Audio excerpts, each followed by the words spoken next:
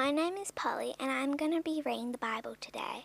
Isaiah chapter 49, verse 1 to 16. A servant of the Lord. Listen to me, you islands. Hear this, you distant nations. Before I was born, the Lord called me. From my mother's womb, He has spoken my name. He made my mouth like a sharpened sword. The shadows of his hand hid me. He made me a polished arrows and concealed me in his quiver. He said to me, "You are my servant of Israel in the womb, and you'll display my splendor." But he said, "I have labored in vain. I have spent my strength for nothing at all. Yet, due to me the Lord's hands, and my reward with my God." Now the Lord says, "He who formed me into the womb to be his servant, to bring Jacob back to him. He gathered in Israel to himself. I am honored in his eyes of the Lord. My God has been strict," he said. "The two small things for you're my servant." He restored the tribes of Jacob. To bring those in Israel I have kept, and I'll also make light for the Gentiles. And my servant may reach the ends of the earth. But the Lord says, "Render the Lord of Israel to him who has abhorred by the nation, the servant of rulers. Kings will stand up, princes will bow down, because of the Lord who is faithful. The Holy One of Israel has chosen you." This is what the Lord says. "My time of favor I will answer you, and the day of sun love I will help you. I will keep you, and I will make you confident for the people and restore the land. I have resigned the people of demonstrations. I will captive come out, those in darkness. Be free to feed beside the roads and pass in the barren hill. I will neither hunger or thirst, nor desert heat or sun will beat me down, or them who has compassion on them. I will guide them. The leads of beside the spring water. I will turn the mountains into roads. My highways will raise up. See, I'll come from afar, some of the north, some from the west, some reckon of Aswa. Join the joy in heavens, rejoice the earth. A burst of song, you mountains. From the Lord's comforts his people, and I have compassion to affect the ones. Zion says, "The Lord has forsaken me. The Lord has forgotten me." Can a mother forget a baby in her breast and have no compassion for the child she has born? I will not forget you. Although she may forget, I will not forget you. See, I've engraved the palms of my hands. Your walls will never be before me. Well, welcome this morning. Will you pray with me? Lord, we pray a deep revelation of your word as we explore this passage in Isaiah this morning. Holy Spirit, would you reveal a fresh sense of who God is to each person listening in this morning? Amen. Well, today certainly is a very different Mother's Day, but a day of celebration nonetheless. Perhaps it'll be over the phone, over a Zoom. You might be taking it in shifts to go and visit your mum or have a driveway kiss and wave.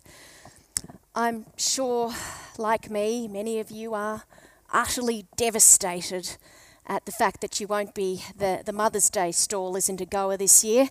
I'm very sad that I won't be receiving my world's greatest mum fly swat or mug or tea cosy or whatever it was. But, we'll just wait and see what it is that we got this year for Mother's Day.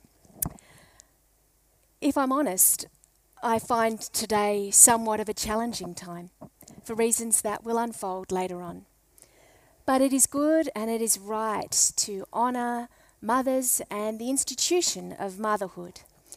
It is a mantle that, though filled with unbelievable joy, is also one that brings untold challenges as the years go by. The role of mothers in society is definitely one that cannot be underestimated.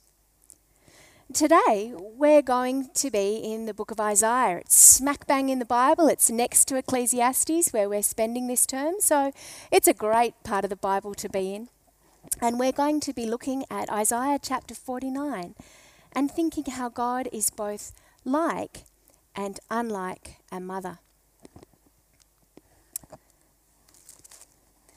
Well, not all of us are mothers, and not all of us have had mothers that have lived up to some sort of societal ideal that we hear about. But all of us can look at the example that God's giving us here, and my prayer is, whatever your circumstance, and however you approach a day like Mother's Day, that a fresh revelation of the comforting, nurturing, steadfast, uber mother love of the Lord will come upon you from our look at Isaiah's words today, and that love will transform your hearts. So, we start chapter 49, and it's the second of this, what's called the servant songs. We know that Isaiah has a lot of this language predicting the coming of a saviour, a new world, a new creation.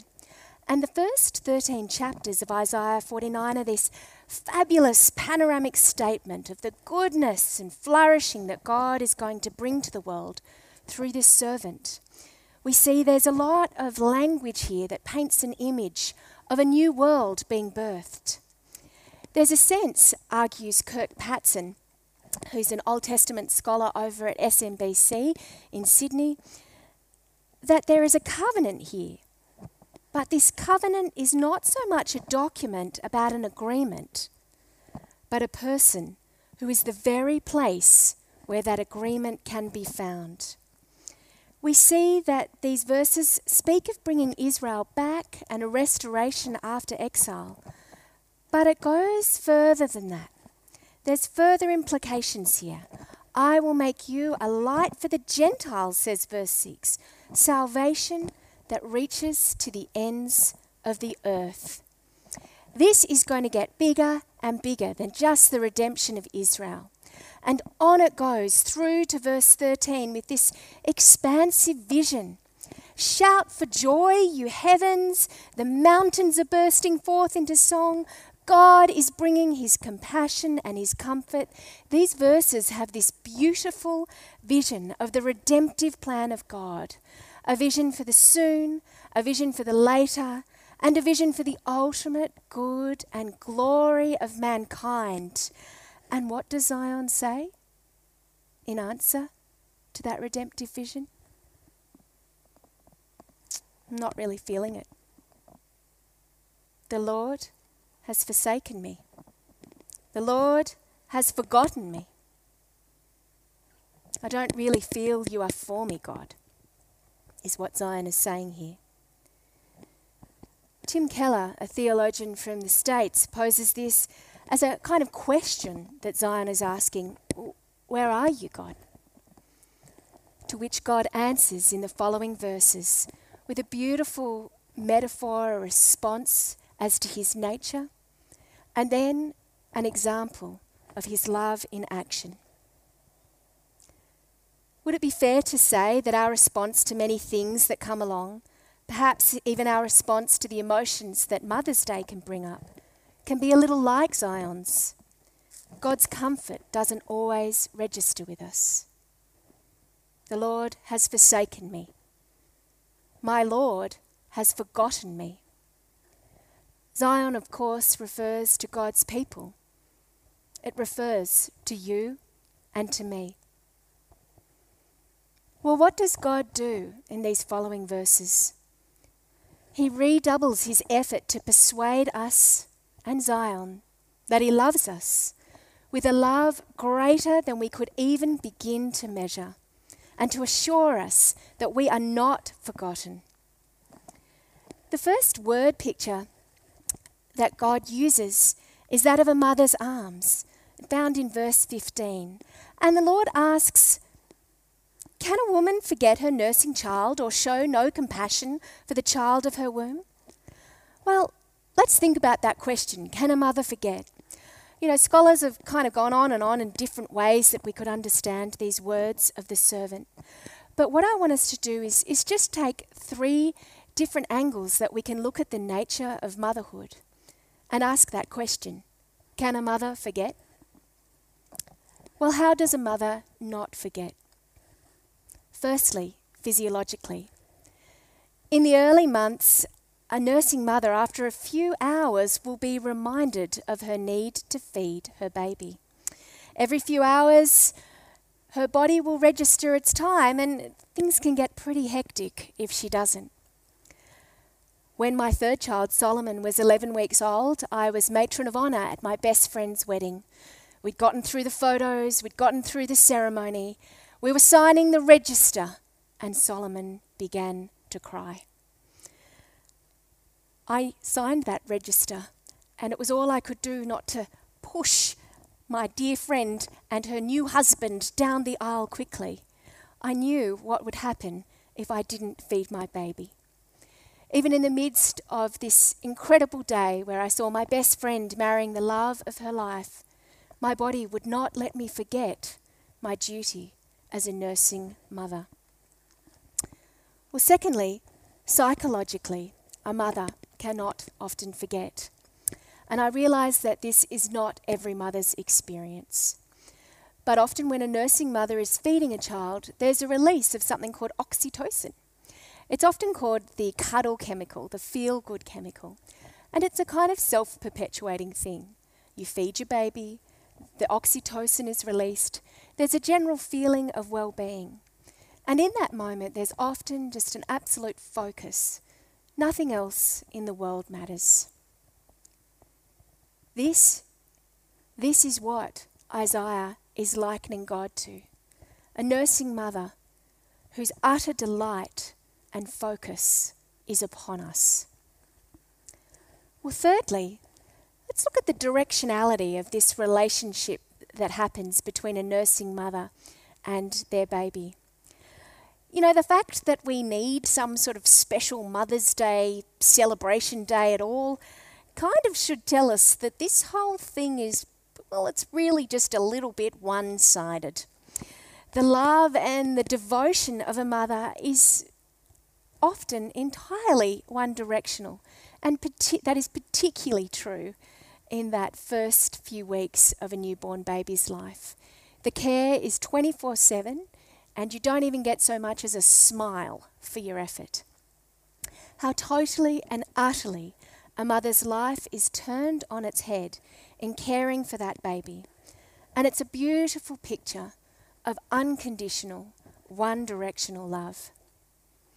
Many mothers have added to their list of tasks homeschool mum in these past few weeks, an act that has brought many to their knees just as they were in those early few weeks of mothering. Slaving all day, trying to figure out what the lessons are actually really going on about. And at the end of the day, I'm not sure that there would be many who have said their kids have been showering them in adulation and thanks for this quite outrageous act of sacrifice that's been going on. And yet it is done, because that is what mothers do. The Bible has many amazing examples of sacrificial mothers. I think of Jochebed in Exodus chapter 6, as she lowered baby Moses down into the river Nile, praying for his safety, seeing that he was collected, and later on becoming his wet nurse. Her heartache, not as his own mother, but at least it was far better than the alternative. I think of the tale of the 2 mothers in 1 Kings chapter 3, both claiming a baby to be theirs. King Solomon in his wisdom calls for a sword, and one lady cries out, please don't kill my son. Just give him to the other woman. Just please don't kill him. A great act of sacrifice in order to save her beloved son. And I think of my great heroine, Mary, a woman who sacrificed so very much as the mother of Jesus. From her first hours with that baby in Nazareth to those unspeakably terrible hours watching him hang on a cross. Can a nursing mother forget? No. Not physically, not psychologically. And for the most part, there is a one-way reorientation of care and sacrificial love that does not stop at 1, it does not stop at 2, it does not stop at 10, 20, 30, and beyond. God, being the God that he is, can no more forget his people than a nursing mother. It is beyond his nature to do so. And then God turns it on its head.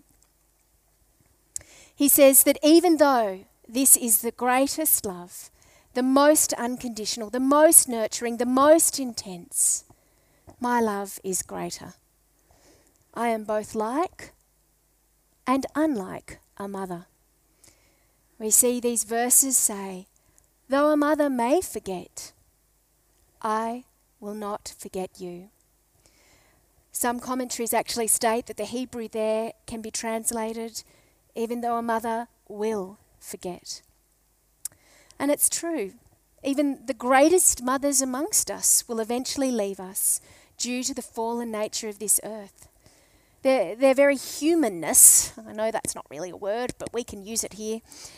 And very sadly, whilst here on earth, some of us will experience mothers who were less than the ideal, that in fact did forget and have caused us deep pain. Well, my beautiful mum, you can see her on the screen there, was a magnificent mother. Our last Mother's Day was 12 years ago, spent on her back deck. She had very recently been diagnosed with motor neurone disease. I was 32 weeks pregnant with my second child, and she looked at me and took my hand. It was very difficult for her to speak, but she said, I don't want to leave you. I don't want to leave you. Right to the end, she was a faithful mother who had never forgotten me. But she did leave. Of course, not of her own volition. But 4 short weeks later, she had died, far sooner than anyone had anticipated. And a few weeks after that, my precious Pollyanna Noni Joy was born. In the months that followed, there was a darkness. I thought thoughts that to this day I can't quite believe at times. And I cried out to God, have you forsaken me? Please do not forget me. Like Zion, I struggled through the blackness to feel his compassion. Perhaps Mum's greatest gift was that she had brought me up to know the Lord. Despite the blackness of that year after Pollyanna's birth, I chose to read and believe God's character was as it says it is here in Isaiah. And indeed through our biblical story, that there is a truth that he could not and would not forget me. And why does it matter that we understand and take hold of this truth? Why, along with some very good medical care, the support of dear friends, and God's deep grace, why did that save me? Why does that truth save me from further condemnation when I look back at that year? A year where I certainly wasn't living up to some amazing mothering life that would have made the socials. Why? Because what we believe about God and his love for us is where we can anchor our identity. And that, my friends, is a place of untold freedom. We see in these next verses this practical demonstration of how God really loves us. In verse 16, he says, your walls are before me. God is talking about Jerusalem, reminding them of the promises he's made a few verses back about bringing people to the city, about restoring the nation. But for us, what is he saying? He's saying, I see you. Your life is before me. God, who delights in you as a new mother delights in her infant. He is saying, I see you and I love you deeply and unconditionally. You who can give me nothing, I love you. And of course, there is that most striking image in verse 16. I have engraved you on the palms of my hands. In ancient Near Eastern cultures, it was reasonably common for slave owners to brand their property by tattooing the name of their slaves, the name of their masters on their slaves' hands. But this is the other way around. Never ever would a master have the name of his servants written on his hands. The Hebrew word there for engrave, it's not some nice little henna tattoo. It actually means to take up a hammer and a chisel and carve the name. It's really quite a horrible picture. As Zion heard these words, what comfort, knowing their God had not forgotten them. He had engraved their name on his hands. And for us, reading post-resurrection, no matter what has gone before, no matter how forsaken, how deep the darkness feels, we can sit in the deep assurance of God's love that this image speaks of. We've just celebrated Easter a little over a month ago, and we looked at the end of John when Jesus appeared to his disciples. What did he show them? His nail-scarred hands. Friends, today, this Mother's Day, will you let the truth of God's love be your greatest gift? Regardless of what this day brings for you, whether it's a day of champagne and cake or a day you just wish would hurry up and be over, we can sit in this great theological truth that Isaiah is bringing forth here. Our God is both like and unlike a nursing mother. He did not and cannot forget us. And the action that we have that most beautifully displays his love, our names engraved on Jesus' hands. He was forsaken. He bore the pain so that no matter what has been or will be, we haven't been forgotten. We might not necessarily see what God is doing in the midst of our journey. Perhaps it's in waiting to become a mother. Perhaps it's in the journey itself, or in the event of that relationship being broken down for whatever reason. But together we can see and trust. Our identity is not formed in our ability to be a mother at all, or the perfect son, or the perfect daughter, or whether or not we were forgotten by our mothers.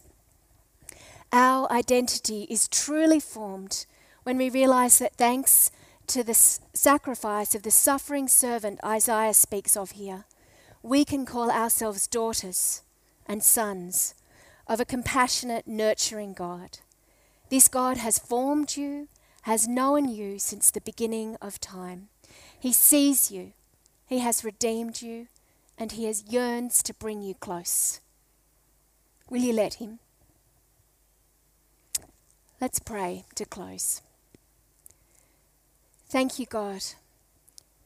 Would you, by your Holy Spirit, help us to trust this truth, to meditate on these great words spoken so long ago, an amazing revelation of your saving grace. Today, this Mother's Day, would you again reveal our true identity to us, made real and known through the blood of Jesus. Thank you that like a mother you do not forget us. Thank you that like a mother you pursue each of us, wanting nothing but our flourishing, and to comfort each of us in our pain, and to celebrate with each of us in our joy. May our lives ever be before you. And the people of God said, Amen. Well, happy Mother's Day.